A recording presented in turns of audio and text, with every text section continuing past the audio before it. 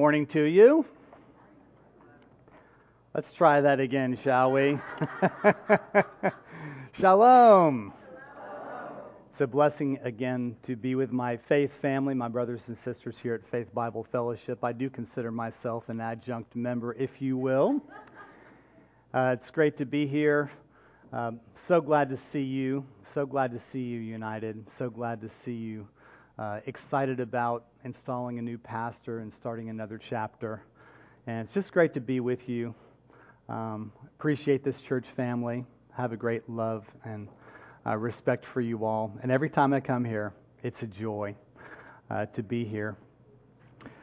The Advent reading we read earlier talked about a people walking in darkness have seen a great light. I can assure you the first 23 years of my life, I was a person walking in darkness. And by God's grace, I was born again 32 years ago this month. And that person walking in darkness, that Jewish young man who had been living 23 years basically in the dark, living in quiet desperation, really without hope, the Lord opened my eyes. I was born again, and I believe for the first time that Jesus was and is the Messiah. I believe for the first time that He actually rose again from the dead on the third day, and I'm eternally grateful for all that the Lord's done in my life. And this Advent season, I rejoice in the fact that our Redeemer has come. He was born to die, but also to rise again and conquer the grave. And because He lives, we also shall live. Amen? Let's go to the Lord in prayer as we begin our time in the Word. Heavenly Father, we thank You for the freedom we have to come into this place today to worship and exalt our risen Lord Jesus. Father, we thank You that the light of the world has come to set the captives free. Thank You for the freedom we have to come to this place. We pray now that You would prepare our hearts to receive all that You would have as we open up Your Word. Lord, be glorified in this place. Edify and equip us, Your people, for the work of ministry. And Lord, we love You and we praise You. In Jesus' mighty name, amen. Can you believe it's actually December 1st? Thanksgiving. December 1st, it's like, what happened? You know, this is, I think, about the latest that Thanksgiving can occur. I was Googling Thanksgiving 2020. Not that I look ahead that much, but I was looking ahead to next year. And it's back sometime. But December 1st, can you believe it? Christmas is just around the corner. Some of you may also realize my Jewish brethren around the world are about to observe Hanukkah, which begins December 22nd and runs through December 30th. In Jewish, we say Chanukah. So I want to, have our Hebrew lesson before we begin our time in the Word this morning. So I want you to try to say that with me, okay? We're going to try to say Chanukah together. So you got to get that guttural thing happening, and this is also an alertness technique to get everybody engaged, right, with the speaker, but try to say that with me. You got to get the ch happening on the cha, so you can say Chanukah, okay? So, Chanukah. Very good. Very good. You did well. But for expediency's sake, and to not confuse anybody, I will refer to the holiday as Hanukkah, which is coming up in a couple of weeks. Did you know that Jesus actually celebrated and observed this tradition of Hanukkah? I was doing some chaplaining the other day at a business in Johnson City. I spend a little bit of my time serving as a chaplain with a ministry called Marketplace Chaplains. We provide chaplain care to businesses, and I provide chaplain care at this one business, and I was talking to people about, what are you doing for the holidays, this and that. And I actually asked a couple of the employees, I said, do you know Hanukkah's in the New Testament? They were like, really? I said, yeah, Jesus, in fact, He observed Hanukkah. It's like, really? I said, yeah, really. And this morning, I want to talk with you about Jesus and Hanukkah. And I want to talk to you this morning about two miracles in this season. The miracle that led to the celebration of Hanukkah, and the miracle of the birth of the light of the world, Yeshua, Jesus. Now, the word Hanukkah in Hebrew literally means dedication. That's why it's called the Feast of Dedication. This is the time of year when my Jewish people around the world, but especially here in America, will celebrate and recount the story of Hanukkah by saying, Nes Gadol Hayasham, which means a great miracle happened there in the land of Israel. A great miracle happened there, and to better understand this miracle, I want us to turn in our Bibles, please, to John chapter 10. We're going to be reading verses 22 through 33. John chapter 10, verses 22 through 33. As we begin our time in the Word, I am reading from the ESV, so you know. John chapter 10, verses 22 through 33.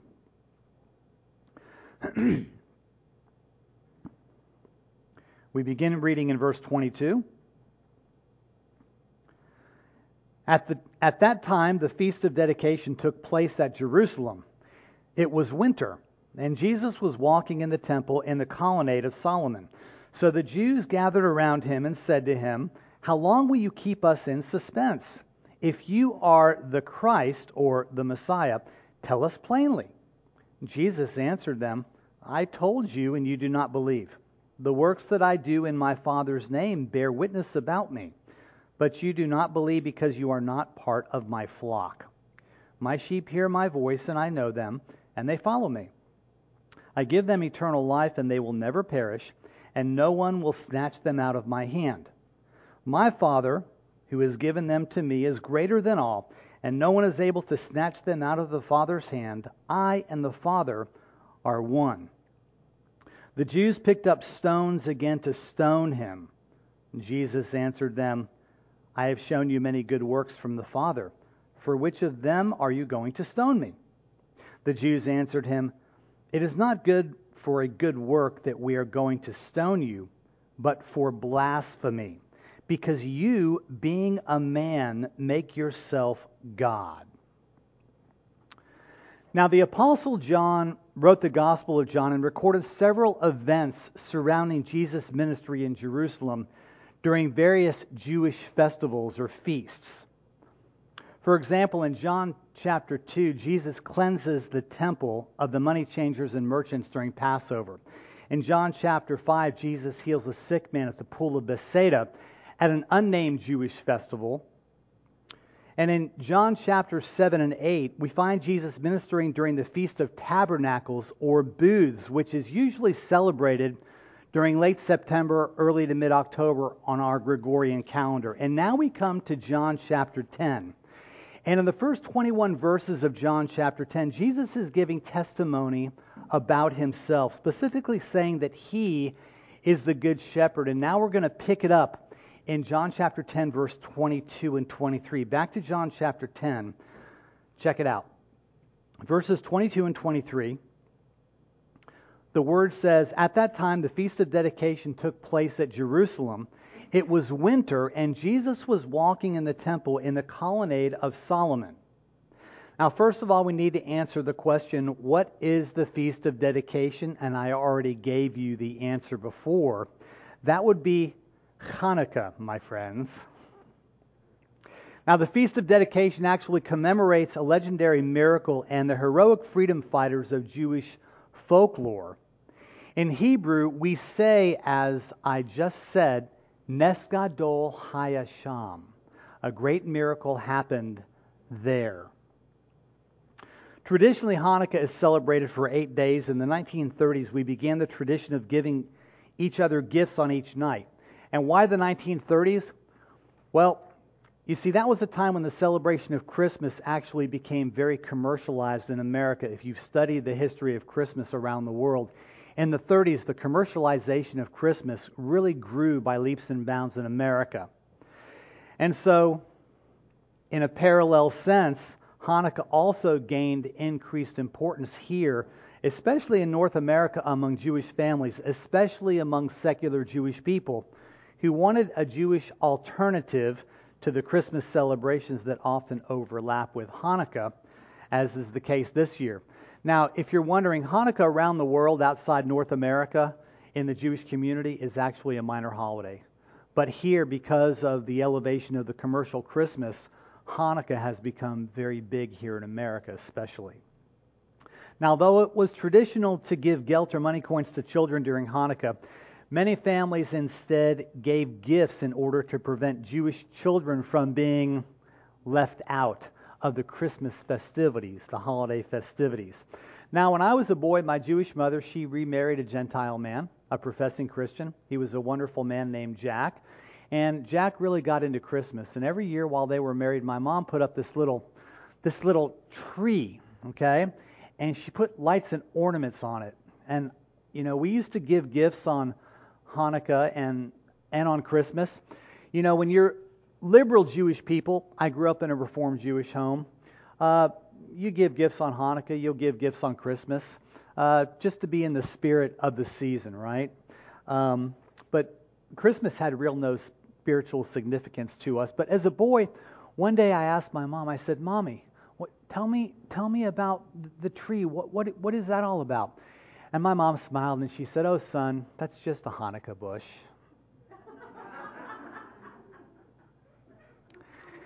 Yes, indeedy, the Hanukkah bush. Yeah, we had one of those in our house, and we were proud of it. Now, traditional Hanukkah foods include potato latkes. You know, those are potato pancakes. Anybody like latkes? Anybody had a real latke in New York City at a deli?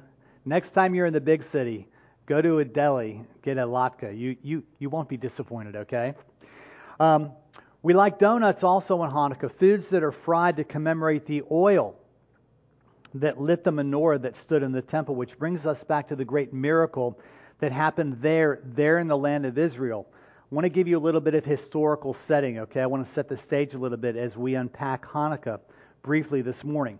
Now, from 175 to 168 BC, the Jewish people living in Judea were being persecuted by a Syrian Greek emperor named Antiochus IV, who was part of what was known as the Seleucid dynasty. Now, he was an aggressive proselytizer of the Greek or Hellenistic culture. Now, by 168, in the Jewish community, the strongest Jewish political party at that time in Jerusalem, they were called the Hellenizers. This was a group of Jewish people who were actually promoting Greek culture. Now, Antiochus, he introduced paganism, he built gymnasiums, he introduced Greek games, but he also did some very nasty things. He plundered the temple, and he murdered the temple priests. This guy wasn't exactly a nice guy. Actually, he was a pill, okay? He took the name Epiphanes, meaning manifest God. In response, the Jewish people nicknamed him Epimanes, which means the madman. Can you imagine? The manifest God versus the madman. There was a great gulf fixed. He campaigned for the honor of worship of himself as God, and amazingly, this event was foretold in Daniel chapter 11. Hopefully we have it on the screen, but in Daniel chapter 11, we read this. Forces from him shall appear and profane the temple and fortress, and shall take away the regular burnt offering. And they shall set up the abomination that makes desolate. And the king shall do as he wills. He shall exalt himself and magnify himself above every god, and shall speak astonishing things against the God of gods. He shall prosper till the indignation is accomplished. For what is decreed shall be done. He shall pay no attention to the gods of his fathers, or to the one beloved by women. He shall not pay attention to any god, for he shall magnify himself above all. Now, while we often think of the abomination of desolation, and we often think of the fulfillment of this prophesied abomination of desolation by Antichrist, which will occur in the future, this abomination of Antiochus Epiphanes was actually a partial fulfillment of that prophecy of Daniel, and actually a preview of that future horrific time of Antichrist's actual abomination of desolation. And if you're wondering about the abomination of desolation committed by Antiochus, know that on the 25th day, isn't that interesting? The 25th of December. But this was the 25th day of the Hebrew month of Kislev. On 168 BC, Antiochus actually sacrifices a pig on the holy altar in the temple, in the Holy of Holies. That Holy of Holies, previously dedicated to God, was set apart unto the service of God, to worship Him. But now Antiochus pours the most unclean thing imaginable in the Jewish community upon that altar, pig's blood. Then he demanded that the people worship him as God. And he actually introduced a prostitution cult, if you can imagine. Historians wrote about that time in Jerusalem, quote, Jerusalem became strange to those born in her. What resulted was the revolt led by the Jewish priests called Hasidim and a group of freedom fighters that we shall come to know later as the Maccabees. Now, this revolt, interestingly, was not only a war against the outside enemy, right, Antiochus and the oppressors, but it also was a civil war. And you say, how's that work? Let me explain.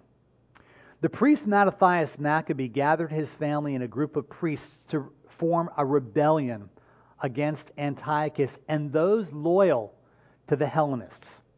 This group of freedom fighters, as I just mentioned, they were called the Maccabees. In 168 BC, a company of Greek officers intending to enforce the king's ordinances addressed Mattathias. They came up to him one day and they ordered him to begin sacrificial offerings to pagan idols, promising that in return he and his sons would be admitted to the king's close circle of friends. Joy, joy, right?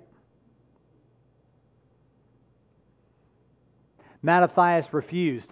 And what he did first was he killed a Jewish person loyal to the Hellenists who were sacrificing to pagan idols, who were rebelling against the God of Israel, the God who is. And then he killed one of King Antiochus's men. And in the midst of this, Mattathias yells out. He says, "Whoever is for the God of Israel, follow me into the hills." And it was there they worked out their strategy. They worked out their strategy for overcoming the oppressor.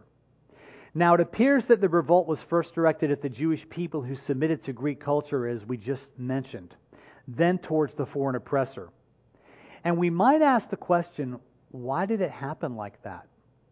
Well, because a house divided against itself cannot stand, and we know that from the Word of God, and certainly cannot stand in battle. You know, for you and I today as Christians here in America in the 21st century, there is an application. What in our lives are we willing to compromise on so that we can protect ourselves from persecution, whether it be physical, emotional, or in other ways? Do we avoid taking a stand for the Lord because it might bring on persecution from family or friends or neighbors or co-workers, or perhaps those we might go to school with? Mattathias is a great example to us. He refused to compromise. Now, the Lord calls each of us to be holy unto Him, to be dedicated unto Him. Remember, the Lord said, He said in the Hebrew Scriptures, the Old Testament, and He reiterates it in the New Testament, these words. He says what? Be holy as what? I am holy. That's right. Be holy as I am holy. And sometimes setting ourselves apart for the Lord, consecrating ourselves to the Lord, seeking holiness unto God, means that we go against the crowd, does it not? Sometimes even against those close to us. And sometimes it may place us in very difficult circumstances, as it did the Maccabees. Now, interestingly, 3 years to the day of Antiochus sacrificing pig's blood on the altar and demanding them worship him as God. That happened on the 25th day of Kislev, 168 BC. 3 years to the day, 165 BC, the 25th day of the Hebrew month of Kislev.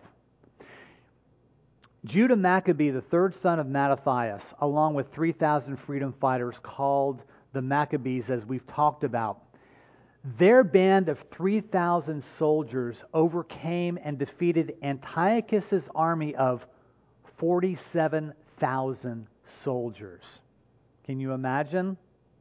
Yes, that was a miracle in and of itself. And as the Jewish people celebrated their victory, the temple was then cleansed and rededicated. So far, so good, right? Historically, we know the victory and the rededication of the temple are historical fact. They're true. But what about the miracle of the light? And why is Hanukkah sometimes referred to as the Festival of Lights? Have you heard Hanukkah referred to as the Festival of Lights? And I'm sorry, I was going to bring a menorah today, please forgive me. But has everybody here seen a menorah before? You know what a menorah looks like? Perhaps you've lit a menorah before, but you know what a menorah looks like. The legendary of the miracle of light is found in rabbinic writings, actually, but in no other sources. The menorah with the 7 branches was actually lit continuously. It could never go out. In fact, in synagogues, even in synagogues, perhaps right here in Oak Ridge and in East Tennessee and around the world, there is a light. There is a light that stays lit continuously. It is called the Ner Tamid. The Ner Tamid is the eternal light. And it's a tradition in Judaism today to keep that eternal flame lit in the temple. Now, the temple had been desecrated for 3 years, and during that time, the menorah had actually remained unlit. Now, legend has it that as the temple was cleansed and the menorah was to be lit once again, that there was only enough oil to last for 1 day. Yet, miraculously, the menorah remained lit for 8 days, enough time for the priests to press the olives to make oil for the menorah to stay ablaze continuously. And so we say again, Nes Gadol Hayasham, a great miracle happened there. Now, is there any truth to the legend of the light? We don't really know for sure. But what we do know is that a very important Jewish feast that had been missed because of the desecration of the temple was now being reinstituted. It was called Sukkot, the Feast of Tabernacles. It was the third of the 3 fall feasts.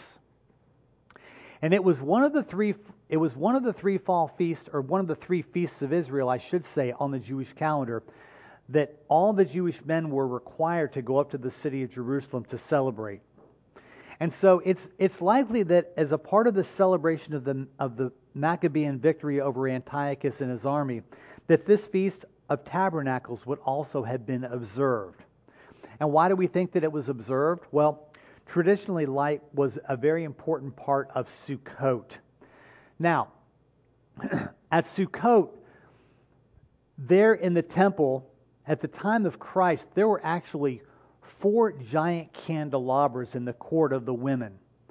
The Talmud, the Jewish oral law, tells us that these candelabras were 75 feet tall. Can you imagine? So at night during Sukkot, when these candles were lit, the Talmud tells us Jerusalem was illumined like it was the day.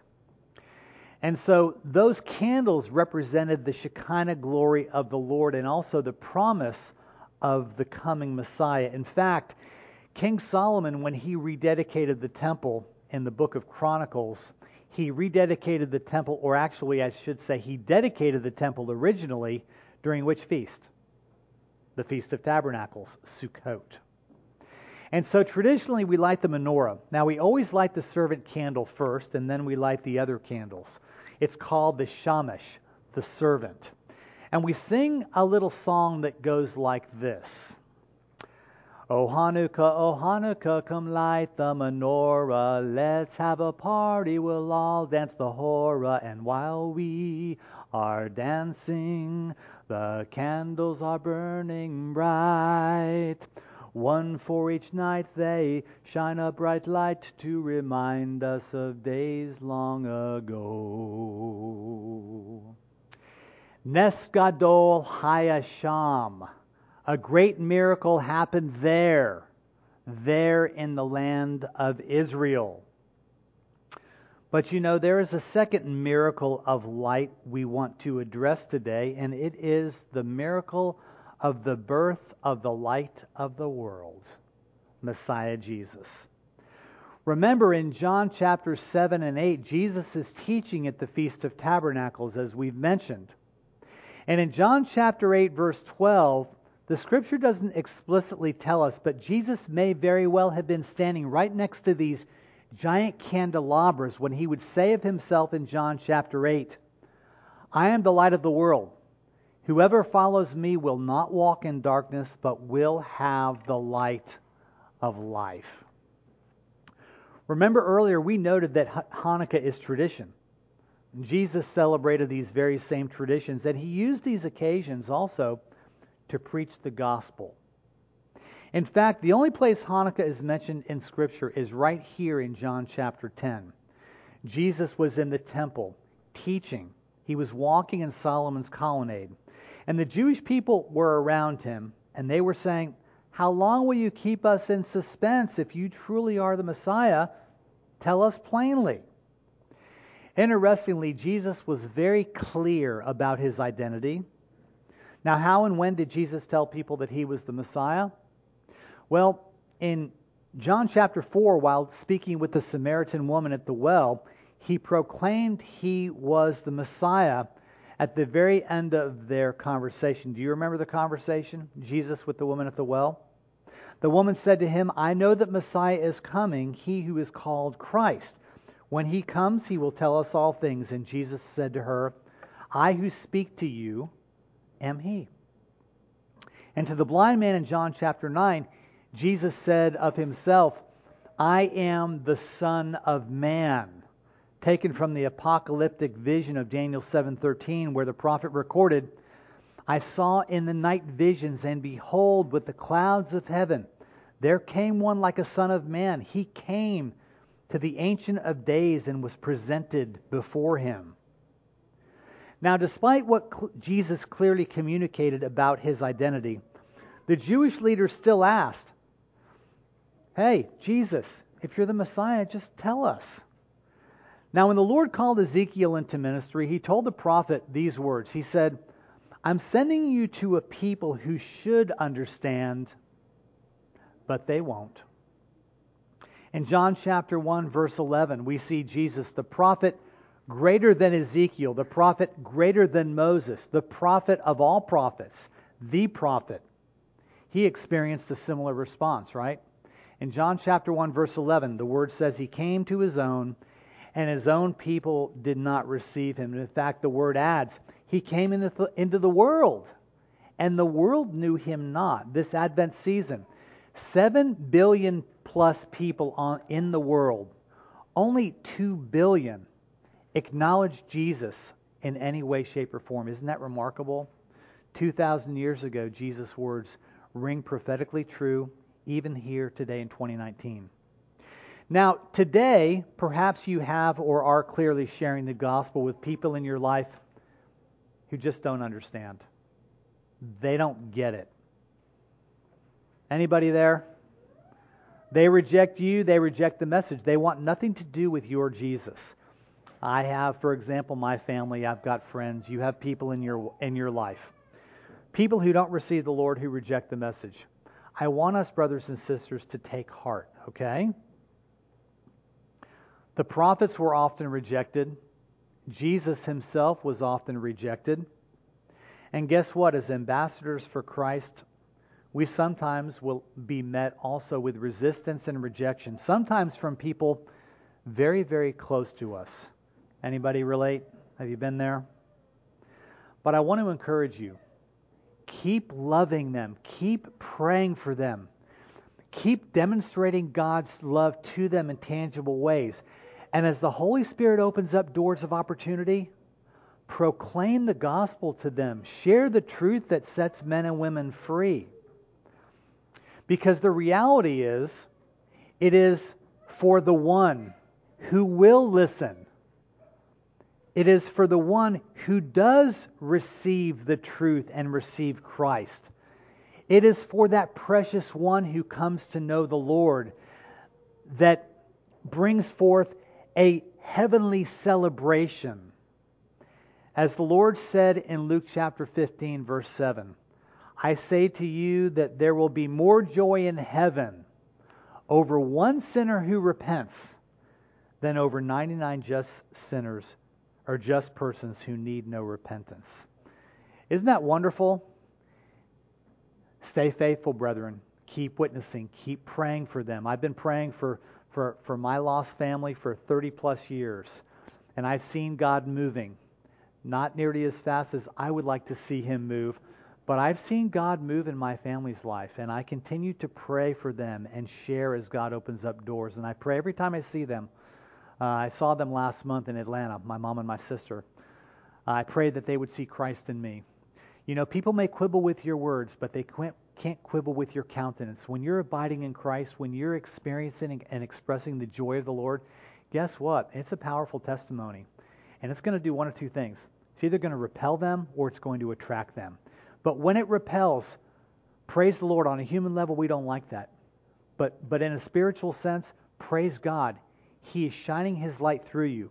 And the light exposes darkness, okay? So I want to encourage you during this season where it can be very painful for lost loved ones in your life and in your world, friends, co-workers, people. Keep on keeping on. Keep on lifting them up to the throne of grace. Keep on witnessing to them as God gives you opportunity. Now, I want us to think for a moment about what the Jewish people's idea of Messiah was at the time of Christ. What did many Jewish people in Jesus' day hope and imagine Messiah would be like when He arrived? Like one of the Maccabees, perhaps? Many imagined that the Messiah would actually be a military leader of sorts, someone who would lead a rebellion and defeat the Roman Empire. Since they had a fixed idea in mind, they were not willing to accept God's provision in the very truth. The Word became flesh and dwelt among us. The truth that was manifest right before their very eyes in flesh and blood. God in the flesh. They weren't willing to listen. They weren't willing to receive.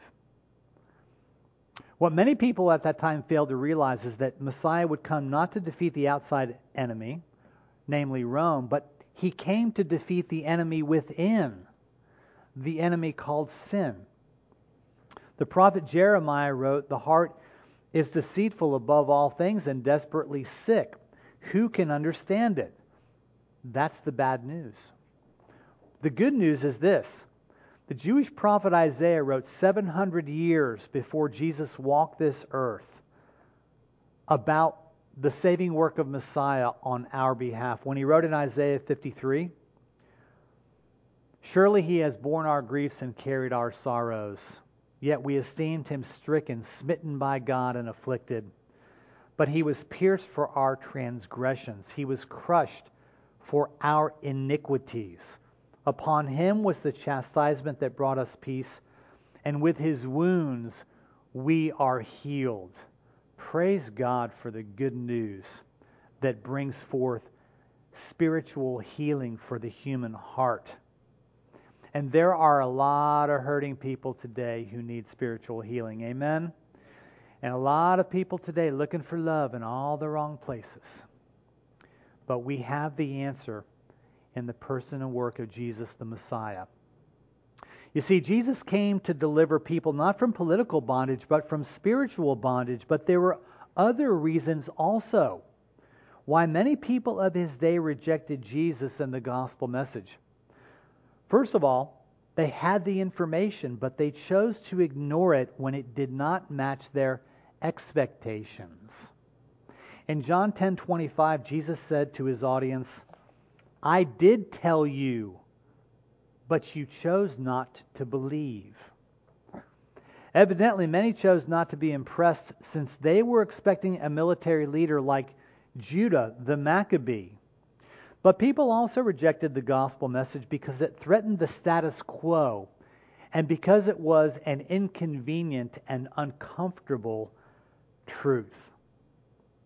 You see, the gospel message back in the first century, just as the gospel message is today in the 21st century, was and is definitely not PC, right? The gospel's not PC. Remember, in Jesus' day, the Roman Empire had given the Jewish religious leadership and the Jewish people freedom to practice their religion as long as they did not rock the political boat and create religious waves, if you will, right?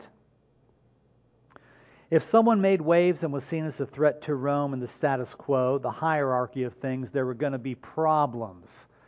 Well, guess what, brethren? Jesus did not only rock the boat. He rocked the world. Amen?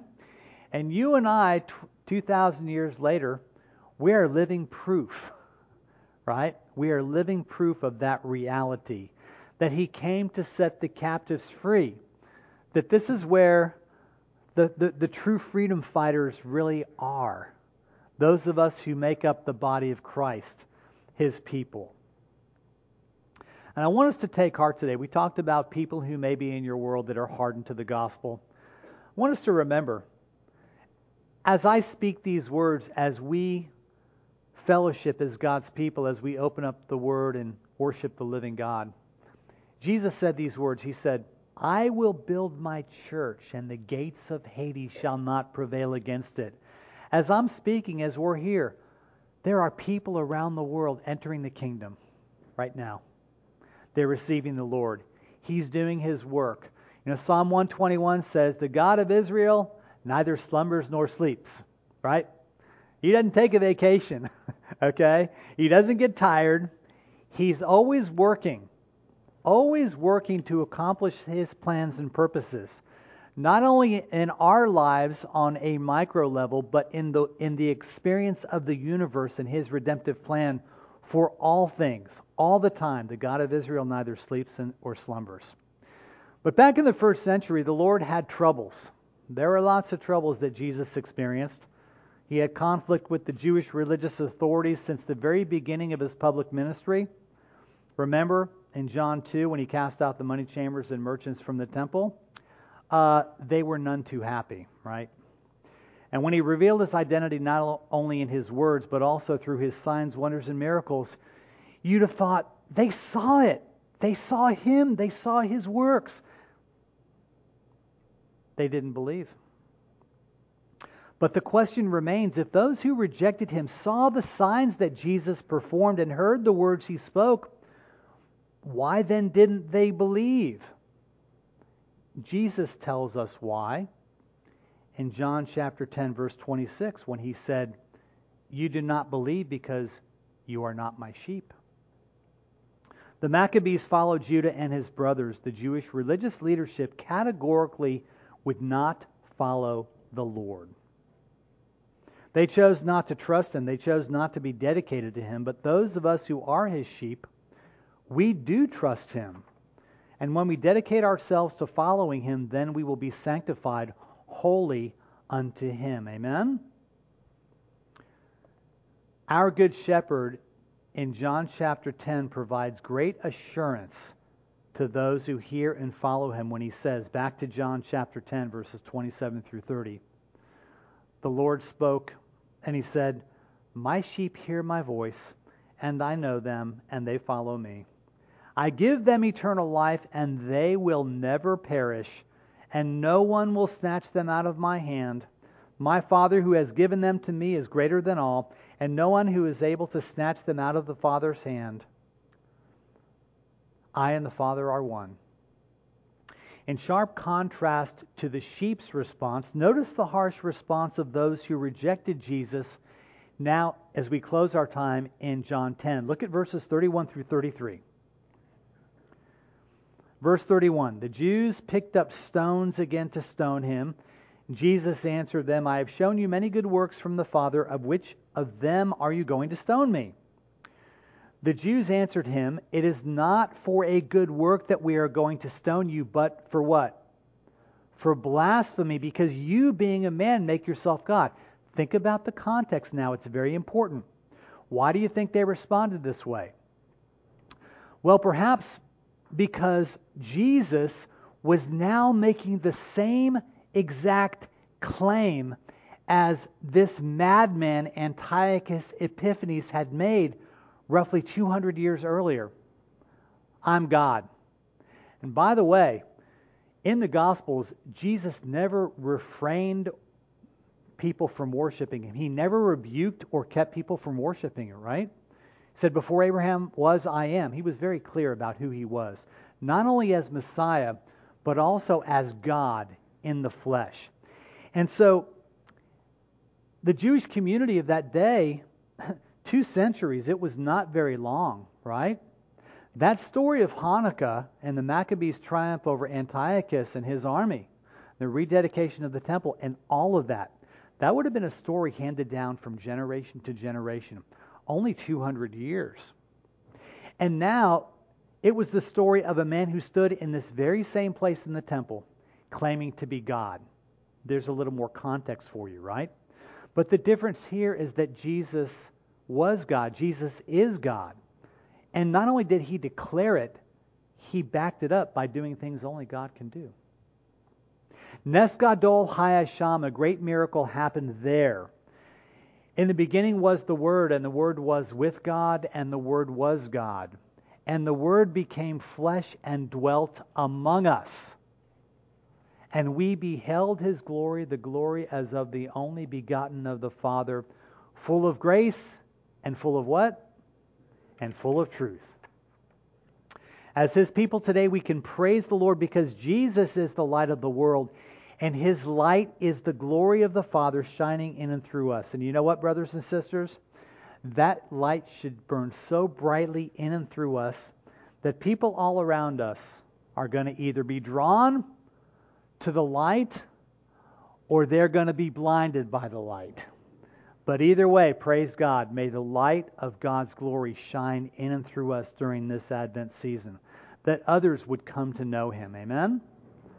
As Jesus Himself said on the Sermon on the Mount, in the same way let your light shine before others so that they may see your good works and give glory to your Father who is in heaven. Just as that servant, that shamash candle lights all the others, you and I are called to be light in the world. As the Apostle Paul noted in Philippians chapter 2, he wrote, "Do all things without complaining and disputing, so that you may become blameless and harmless, children of God without fault in the midst of a crooked and perverse generation, among whom you shine as lights in the world, holding fast the word of life."